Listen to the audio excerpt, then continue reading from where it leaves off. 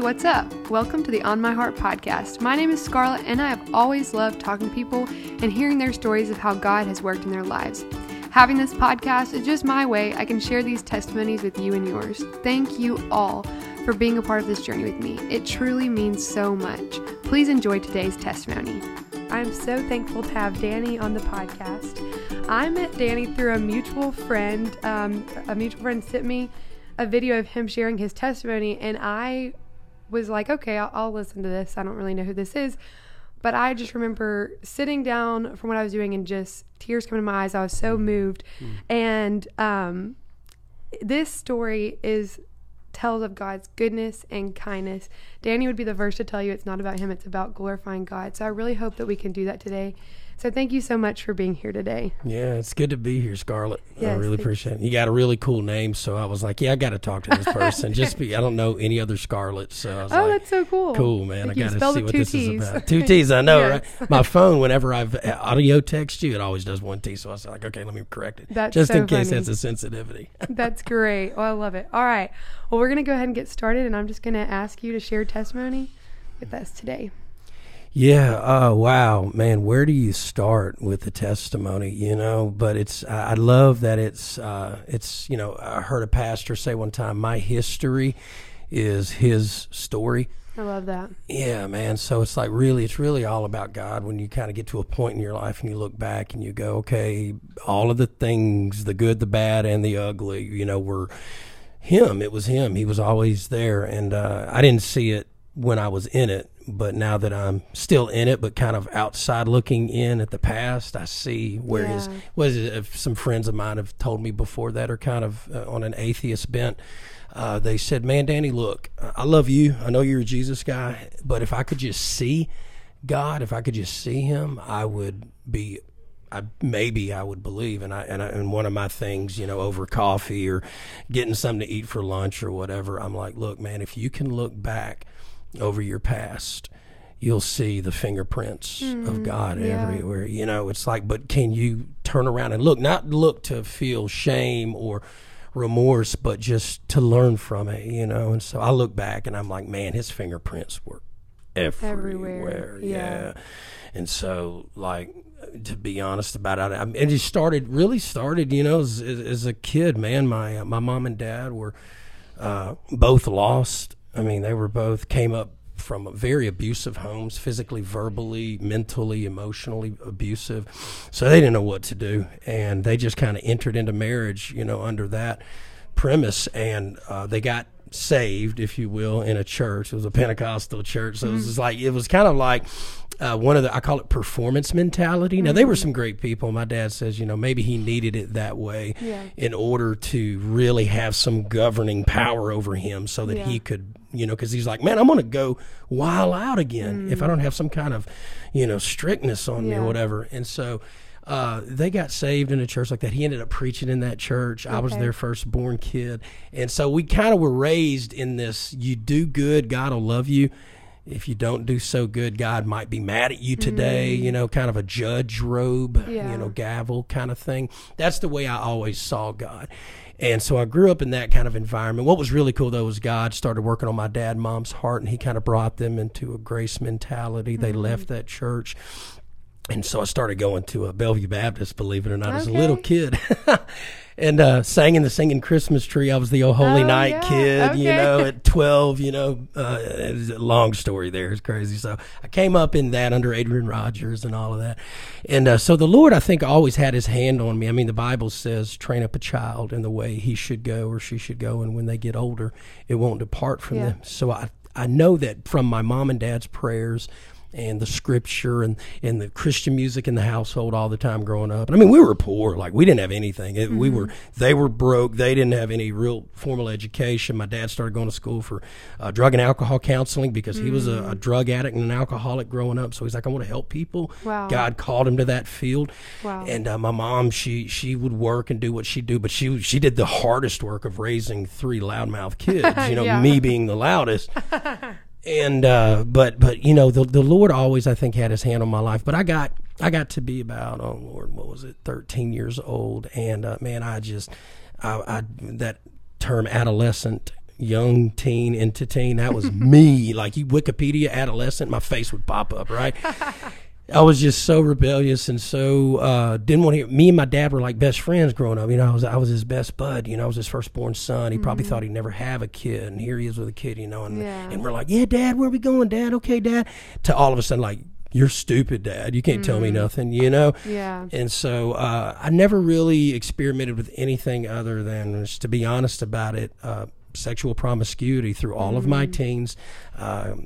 Got a girl pregnant. I wasn't going to talk about that today. At 18, she was 18, I was 18, and we had an abortion, something I thought I would never go through. I was always anti that, and then I saw what it entailed when I was there with her. And one thing I noticed in that abortion clinic, I don't even mean to be going here with this, but I think the pain from that is what spurred me on into addiction. I was holding her hand in that room, and it still lives in my head that day, to this day. And I remember sitting in that, and it's not here anymore in Memphis, the clinic, but I was in there with her, and there were so many girls in there that were waiting to get abortions. And I guess maybe I'm talking about this now. The Holy Spirit maybe wants me to speak to this because of what's going on in the world today. I don't know. But I didn't see any guys there with their wives or girlfriends or whatever. Yeah. And so that really, I remember being 18 thinking, like, what in the world? Where are the dudes at? Yeah. And so anyway, past that, we broke up. We just really weren't able to heal from that. That's a whole other sermon to unpack. But shortly thereafter, I started hanging out with a buddy of mine, and one thing led to another. I helped him move some furniture. He was already a prescription pain addict, if you will. And we were both, in our 18s. So I didn't really do any drugs. Everybody thinks Danny the drug addict, and they relate my testimony. I'm like, I didn't even start till 18. Yeah. And so I was like, we were moving. Long story short, he pulled out a bottle of Lortabs, and he said, hey, man, you want one? This will make you feel good, blah, blah, blah. I really wasn't looking at it as like, I want to feel better. I felt fine. Yeah. But it was just my friend. I trusted him, or at least I thought he was my friend. We're really great friends. Now I've married him and his wife about 2. Wow. They just celebrated 4 years marriage today. Great. So that was That's 4 years great. ago. I ended up marrying him. Buried his mom. It sounds really weird to say buried his mom recently, but she, she'd laugh and say, yeah, you did, Dan, and now I'm kicking up gold dust with Jesus. But anyway, so incredible how, as I'm talking to you, the memories flash back of the destruction, but how God healed. How God healed, yeah. Yeah, man. So good. He always has purpose in the pain if you're looking for it. Yeah. There's hope if you're looking for it.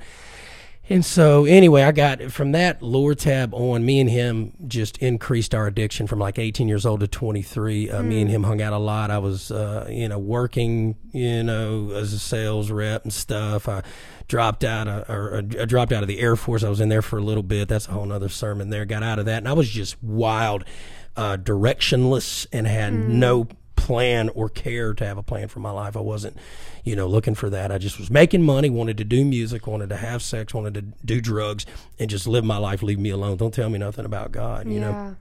And so 23 to 25, Scarlett, is kind of when I took a swan dive into addiction. They say never say never. I was at that point, I was making good money. I was also selling drugs to support my habit. I was kind of in that microcosm.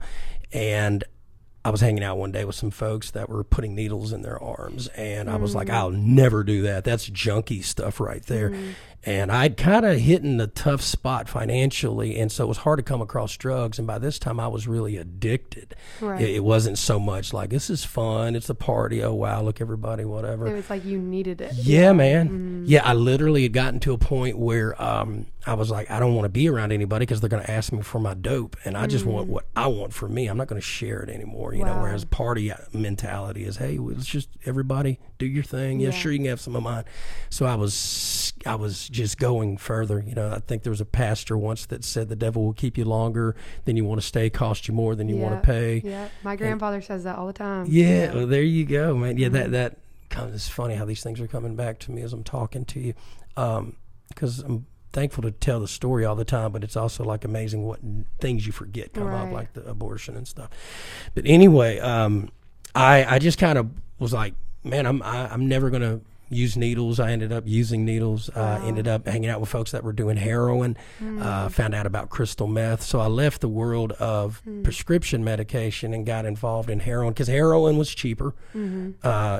seemed to last longer, but what was crazy is it's like your money somehow disappeared faster. Yeah. You were sicker, you needed it more, and it just became, I literally, just to make a long story short, by the time I was 25 years old, I'm 42 now, by the time I was 25 years old, my circle of life was to steal something to get some money so that I can get high. Steal something, get money, get high. Steal something. And I'd in that kind of decision-making process as a young person, I'd ran my family off, of course. They wanted me to come home, but in order to come home, it meant I had to get sober. Yeah. And I wasn't ready to get sober. So I stayed out in the streets. I was homeless, stealing to support my habit. And anyway, it led me to, there's always a turning point, you know, in our story.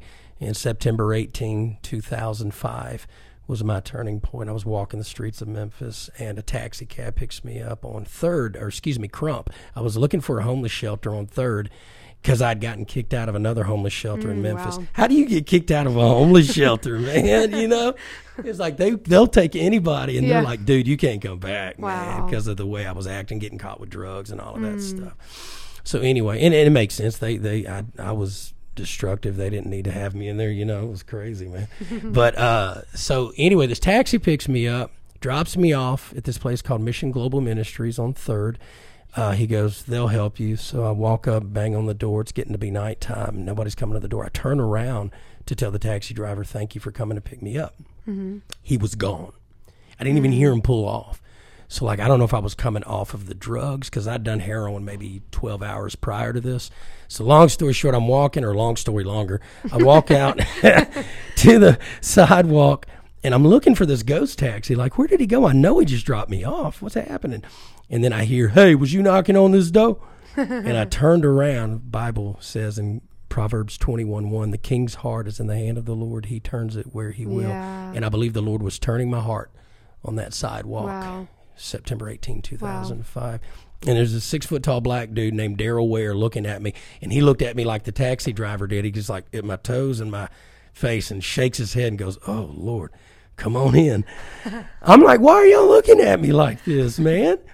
So I go in there. This dude's preaching the gospel, man. And that guy, Daryl, he goes and gets some food for me. He was so impactful in my life. He was one of the guys that made a big impact. He's gone now to be with the Lord. But anyway, this guy's preaching the love of God, and this was the turning point. Like at this point, I'm like, okay, cool. I'm here. I'm going to get some clothes. I'm going to get some food. And I'm going to go back out. I'm going to steal something. I'm going to get some dope because I'm going to be sick tomorrow. Yeah. Because anybody that's ever done heroin especially, or now fentanyl's the big thing in the street, which is like 100 times stronger than heroin. Wow. It's killing people.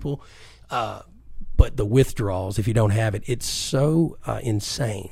Wow. Because physiologically you're addicted to the drug, so your body's going for it. Like with cocaine and meth, I mean, I don't mean to have a drug breakdown here, but with uppers, it's more of a mental, a psychological effect, so your body's not affected. But with opioids, it's a physiological. Wow. So for anybody listening that's like, why doesn't he get sober? Why won't she get sober? It's probably that they're like, feeling like they're about to die for real. Wow. Couple that with the mental effect of depression that's going on and all the anxiety that's happening from that. But anyway, it's crazy. This guy's preaching, man, and I'm sitting there going, okay, what's going on? Okay, why am I here? I got to get something to eat, blah, blah, blah, whatever.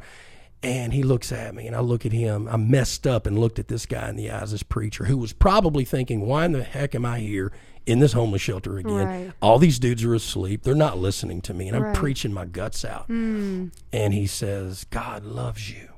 He still loves you. He ain't gave up on you. Don't give up on yourself, end quote. And Scarlett, I don't know what happened, but I thought somebody threw water on my face because I felt like air conditioning hit, and I was like, why am my face wet? And I tell people my body was so tired that my soul, I think, cried for me. Wow. Because I'd been living in the streets, you know, and I was just exhausted. I didn't realize how exhausted. Anybody ever been exhausted to the point you don't realize how exhausted you are, you know? Right. And so I didn't know what was happening. I wasn't like, oh, praise God, these are the seeds my mom and dad sowed for me when I was a kid. I'm coming to Christ, you know. Wasn't that. I was like, what the crap is happening, man? And right as I was coming to myself, like the prodigal son, the Bible says the son came to himself in the pig pen. Yeah. The Father, I believe, Father God, through this preacher, ran to me like the Father in the story. And, whew, that's going to make me cry. Wow. He reached out to me and picked me up off that seat. I was probably 110 pounds, soaking wet, man. And people just started laying hands on me, praying for me. Wow. And I stayed in that homeless shelter for about a month, started healing. Mom and Dad and my sister and everybody started coming to visit me. Wow. Mom was like, let him come home. Danny, my dad's name's Danny too. Okay. And he's like, no, I love him, but he found the Lord here and we'll probably enable him and he'll be an addict again, you know. And looking back now as a man, my dad made the best decision, I think. To stay there. Yeah, because I probably would have done that, stole money and been back at the races. So. Yeah. Anyway, that was September 18, 05. October 27, I got all these crazy dates in my head. You remember, you know, when you start getting clear. The same year, October 27, I get locked up for all of the stuff I'd been stealing prior. My dad called up to the homeless shelter, got me on the phone. He said, hey, some detectives are looking for you. Somebody from the jail system called. You need to report to 201 Poplar. I said, okay. He says, here's the date. So I went in there, had a suit from the homeless shelter, like the left sleeve was longer than the right sleeve, you know. I looked like this old mobster from New York. It was so funny. But I'm walking in there clear, clean, and happy and excited, you know. And anyway, these two detectives bust up in the courtroom with a picture of a guy with a tattoo on his neck looking for me. They throw me into the wall, handcuff me. And it was crazy because when you're, I guess, resting in Christ like I was then, chaos can be happening. And you got this peace because I remember being shoved in the wall, getting handcuffed, and I turned best I could with him twisting my left arm up into my back, and I looked at him and I said, sir, I'm ready. Wow. And he loosened his grip, and I could tell he was like, okay, this isn't who we thought we were coming to arrest. Something's happened. Something's happened. Yeah. And so I admitted to as many charges as I could. I had like 20 felony thefts in Memphis. 20 felony thefts in Mississippi. Mississippi wanted me. I served 2 years in Memphis, and then Mississippi came and got me, and I served 2 years and 2 months in Mississippi. Wow. And but man, I'm gonna tell you something. We don't even have time for me to go into all the amazing things God did in prison for me. It was I tell people prison became a palace. Wow. Because I had Jesus. And that's so good. So I memorized scripture, writing letters home for guys that said they couldn't write. They may have been able to write, and they were using me to write their letters. Man, I can't even write. I'm like, okay, well, what do you want to say to your wife, you know? But it was my seminary. Yeah. 4 years in prison was because I got let me tell you, girl, something happened to me in there. I got the word of God in me in such a way that it just literally it's like God put a leaf blower in my soul and blew out all the cobwebs. Well, I remember you said when talking on the phone, this just touched me, and I wrote it down, that like you said that the prison became a palace, that you, for the first time in your life, you felt free because you had the word of God. Yeah. And even though you were locked up, but you felt free for the first time in your life. I mean, that is just incredible. And then you also described it to me. Again, this is what you said that just touched me earlier, that you felt like you were a dry desert land just thirsting for the word. And so that's what you spent your time doing in prison. And I guess another thing that just kind of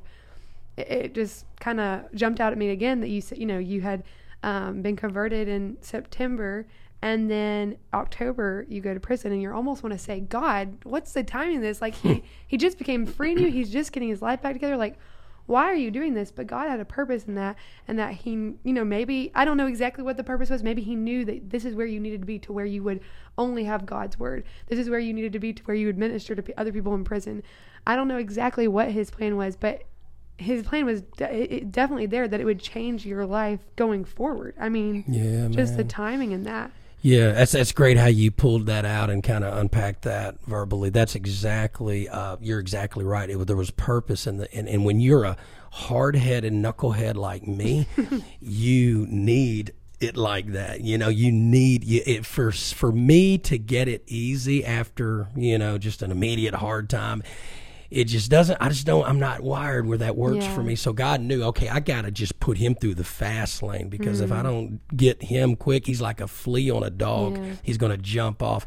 And maybe not even just you. I mean, of course, that too, we're all sinners and we can stray, but especially it was just the addictions. Like he may have known, he knew you could not get out scot-free and then just be able to be okay and just live without that. He knew you needed to be contained, and but I just contained to freedom. Like he can but some people say, oh, well, living for God, like that doesn't make it free. Like he put me in these different areas of my life where I don't feel freedom, but he can lead you in a narrow way to lead to the bigger picture, the bigger freedom. Come on now. And I love how that your story definitely just points to that. And then I love, this is another highlight, the prodigal son. And you told me about that you just felt that story come to life for you. And again, I've heard people say the Bible is not relevant to these days, but it comes to life in our life. Wow, yeah. If there's anything relevant to now and applicable and needed and will guide you into all truth and give you the answers to everything that the world is looking for on TikTok and on social media, and you name it, you list it, it's in the Word of God. Yeah, it really preach. is. Yeah. I had a chaplain when I was in Mississippi doing time, and that was his big thing. He would have these little sessions where we would get together and he'd go, somebody throw a life problem out, and some guy out of the 60 inmates that were in this room would go, oh, my wife's talking crazy to me, which I was like, of course she is. You're locked up, bro. I'm like, well, what do you expect her to do?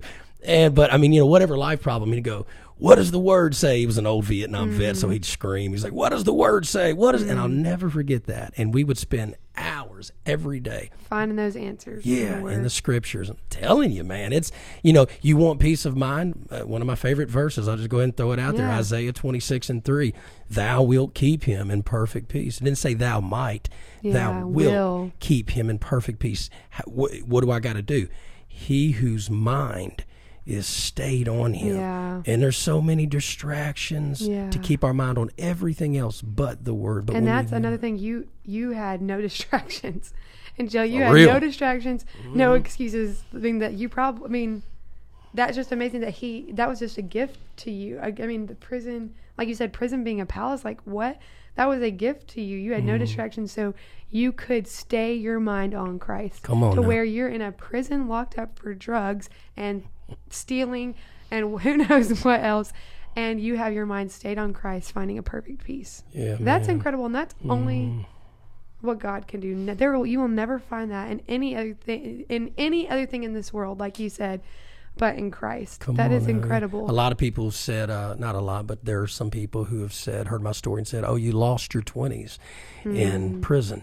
I said, no, I found my 20s in prison. I found what was most important. And you're right, he had to boom, lock those doors and say, and there's an old story guy, got in trouble 3 or 4 times. I'll try to make it quick. I'm a story guy. That's the Jesus in me, man. But he said he got out of prison. He kept getting locked up and getting out. He kept calling on the Lord to release him, like, Lord, I'll never do it again if you just let me out of prison. So this happened like 3 or 4 times, and Jesus would show up and unlock the door and let him out. It was 4th time. He's like, please, Jesus, come let me out. I won't do it again. So Jesus goes to the gate. He's unlocking it. The guy goes, okay, cool. He's going to let me out again.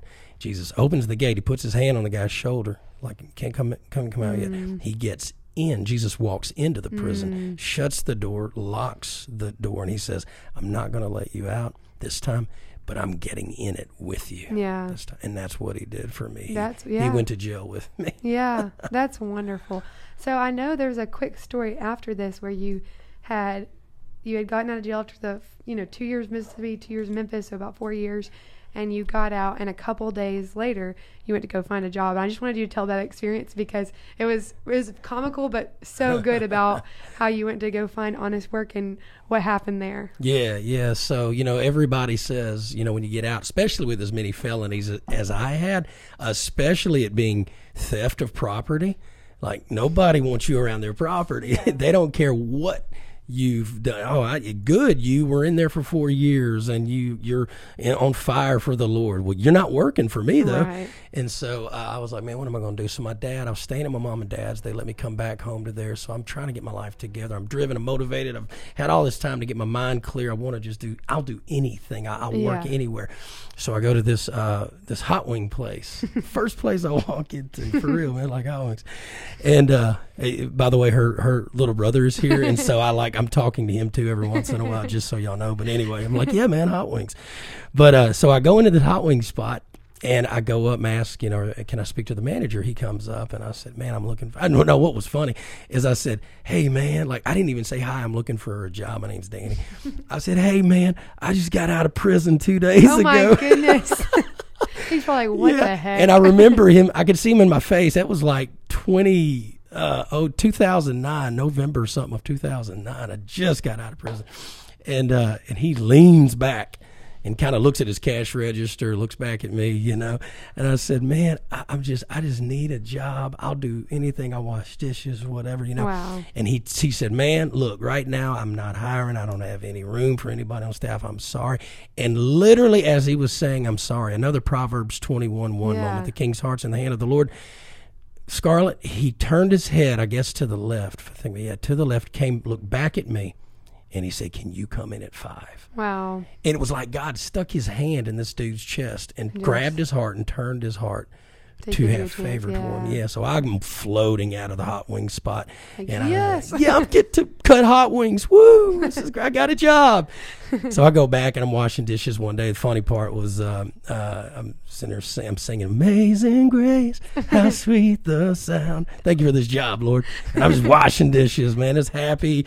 And you know that feeling you get when somebody's kind of near you and they're looking at you from behind or something. Oh, no. I'm like, I feel somebody looking at me. So I turn, and sure enough, he was right there. A guy's named Steve Ship. Wonderful dude. And I was like, oh, he goes, and he's looking at me, shaking his head. And he goes, man, look, I ain't never seen nobody that happy washing dishes. And he has his plastic cup, and he goes, I'm going to need you to pee in this cup.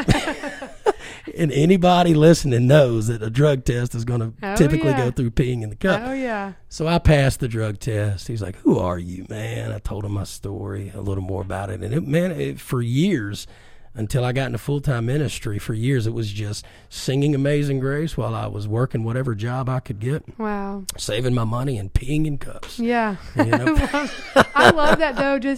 It's what you do what you got to do, but I love it, though. Yeah. And one thing you told me that, quote, your grandmother said, this life until you got into the ministry, you just work whatever job and be in the cup and this constant thing. But you said something that your grandmother told you, it's not every day hasn't been rosy, but the good days outweigh my bad days. Yeah, that's it. And that is applicable to now, because it would be real tempting to, like, I do a lot of counseling now. I do a lot of addiction counseling, marital counseling. I've been ordained to marry people, preach. I do all of that good stuff that I'm excited to do and I'm grateful to do. And so it's easy for someone to think, like, my life's just cinnamon rolls and puppies right now. Yeah. But, I don't know where that combination came from. But anyway. Hey, pretty good combination. I know. It's a whole nother. So let's talk about the cinnamon rolls. No, but to look at it, there still are a lot of bad days. But my point of reference is such that all I've got to do is look back and go, wow, man. Like we said earlier, the fingerprints of God. When you look back, my good days, my grandma said it, and my mom says it, the good days outweigh the bad when you have the Lord. And it's just, and another thing is, you may be listening to me and Scarlett talk and wondering, why can't God do this for my son or my grandson or my daughter, or whatever the case may be, my wife, my husband. I hear it all every day. I've had 3 calls today already before I got here with stuff just blowing up in people's lives. Yeah. It's easy to get caught up in thinking somebody can pull a magic wand out and just wave it over their head and change. It takes time. Yeah. Even God touching your life, it took hard work and still takes hard work. Oh, gosh, I spent every day of that 4 years in prison, waking up in prison to bad food, guards that treat you like, some of them are great, but some of them go in there and they take their frustration out on you, man. And there's nothing you can do about it because you'll get rode up and then you'll lose a chance for parole. It's hard work, man, but oh my word, it's Isn't worth Jesus it. worth it though? Come on. Yeah, if he can hang on the cross for me and bleed and die an excruciating death. They said he had to push himself up with his feet just to get a breath and then hunker his body back down because the nails were holding him in. I mean, that's pain. If he can do that for me, heck, there's nothing that I should say I can't do. That's so good. And speaking of that, I wanted to ask you a little bit about your ministry and what you do now, about your book, and also I definitely want you to speak about this too, about you will go to different prisons and different rehabs to talk to these people because you know what they're going through, and I know they probably hear from a lot of people, and they probably want to roll their eyes like, oh, here's another preacher coming in, like they're going to tell me and their life hasn't been hard at all, they're just going to tell me how great God is and how great their life is, but you were there where they were. So talk a little bit about your ministry and what you do, and again, you had to go through that to be able to minister to these people. So talk about that. Yeah, absolutely. And you know, just like with what you're doing, you know, you're gaining this experience so that you can tell people, I know what it's like to have to set this program up and go through the beginnings and the ends and the editing process, you know, and that has power and weight with people who are trying to walk where it is you've already walked. Because then they'll go, you know what, I'll listen to you, Scarlett. And that's why I love doing prison ministry, recovery ministry, homeless ministry. It's because I put their shoes on. I had their shoes on. I know what it feels like to walk many miles in their shoes. And so, because I remember being locked up, I don't ever remember, and this isn't a knock to anybody, thank God for the volunteers that came in, but I never remember a volunteer coming in, because I went to all the church services, all the classes. I was that model inmate. I wanted to change my life, you know. Model inmate, that's strange to say that's what I was. But nobody came in that said, hey, listen, guys, I was locked up in such and such year, and I'm here because I know what y'all are going through, and I just want to talk to y'all today. I never remember that. And so I've seen the power, and walking in there with a room of 40 dudes, and I'm getting ready to teach a lesson on the armor of God, and they have no idea who I am.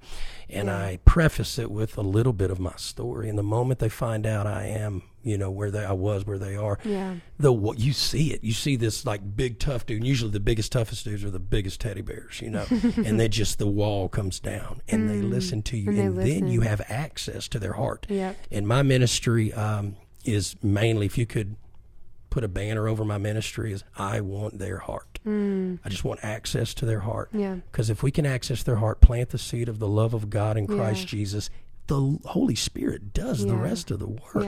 So, but we 501c3 back in 2015, had a friend that did that for me. So, you know, we're real deal able to go out and, you know, give people tax write-offs, and more people have jumped in with us that want to do it. So we've got crews of people now that go into prisons all around the place, and homeless shelters and recovery centers, and just bringing the love of God in the most practical way. Because at the end of the day, it's easy to get caught up in ministry and be weary because you're doing it out of your own strength. If I've learned anything, if anybody's listening to me and you're exhausted in ministry, you might need to take a break, because if you're doing it out of your strength, you're going to burn out. There's nothing like doing ministry from a place of rest, bowing myself out, bowing Jesus in, and watching him do it. You're his mouthpiece. Come you're on. His hands and feet. You're his hands and feet. That's so good. Well, tell, just kind of lastly, tell us a little bit about the book you wrote. Oh, yeah. Okay, cool. Thank you. It's called Heroin Jesus. So it's just my autobiography. It's my story. And the reason behind the name, like Heroin Jesus, what in the world?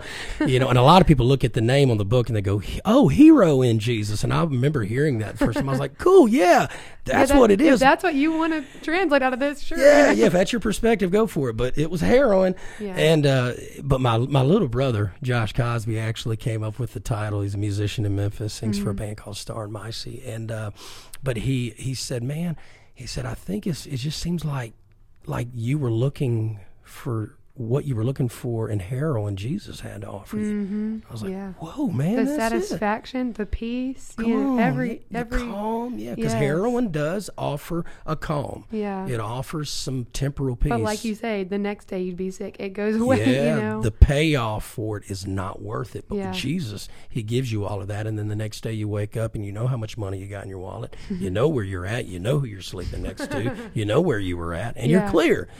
And but anyway, it kind of came out of just I'm really grateful for my wife, Johanna Cosby. She put a steering wheel in my back, because I'd still be on chapter 1 now, 8 years later. And she's like, baby, you got to write it. People need it. And recently, Donna Hout, one of the worship team pianists at Hope Church, where I'm on the worship team, she revised it and helped me. Her funny quote is, I'm going to make you sound smarter than you are.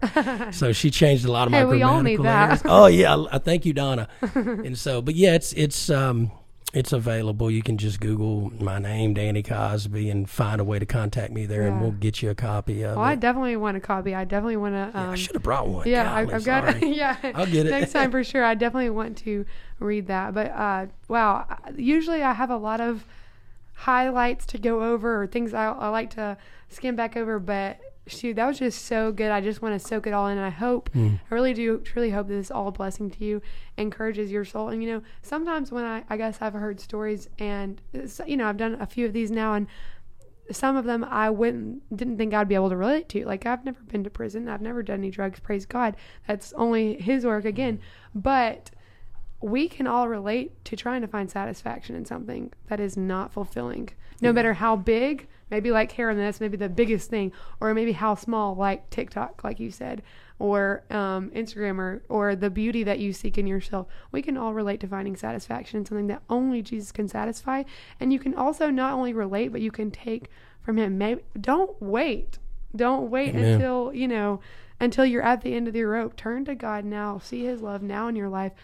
Step back and look at the way he has worked in your life. Like you talked about the fingerprints in your life. Look at that. Don't wait. That's what I guess I'm taking away from that. Again, I said I wasn't going to talk, but here I am. But is there any closing remarks that you would like to share with everybody? I really probably have said too much already. But I would just have to say that if I knew I was going to die tonight. I hope I don't die tonight. Unless God wants me to die tonight. But if I knew I was going to die tonight, I would have to say that this was the greatest decision I ever made in my life, was to turn the care and the control over to Jesus. Amen. That was better than the decision I made to marry my wife, and she's my best friend, and I'm nuts about her, and she's smoking hot. I got a bonus son out of the deal, and he whoops my tail in tennis, and I taught him how to play drums. I love it. All of these things are great. Financial peace, residential peace, ministry, full-time ministry, it goes on and on.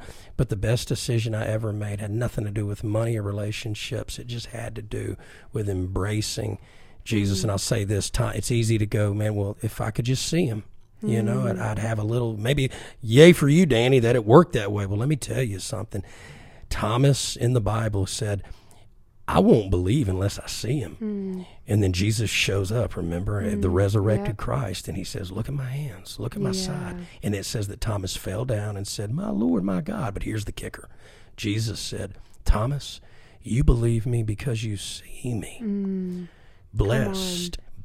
Jesus said, blessed are all of those who have not seen and yet believe. So good. And I'm here to tell you, man, faith is the substance of things hoped for, the evidence of things not seen. Just put that mustard seed of faith in what you've heard he could do, and I'm here to tell you, it will blow your mind away. If somebody would have showed me 15 years ago, I'm sitting at a desk with Scarlett and her little brother, and we're just talking about Jesus, I'd have said, that looks really good, but I'm having a hard time believing it. This is an amazing life.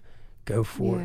And it's going to have some bad days, but your good days will outweigh your bad with Jesus. So good. Thank you so much. And again, he's talking to you, but did you hear all those scriptures he quoted? And if you don't know the word, get in it, because he is just full of the word, and that is what leads us to the life in Christ. Like Jesus blesses with life, and that's what leads us in it and points us to him and keeps us on that road is the word. So get in the word and embrace what Danny just told us about through the Holy Spirit. So thank you so much for being here, and I hope... Thank you, Scarlett. Yes, of course. And I hope this is all a blessing to all of you. I hope you have a wonderful day.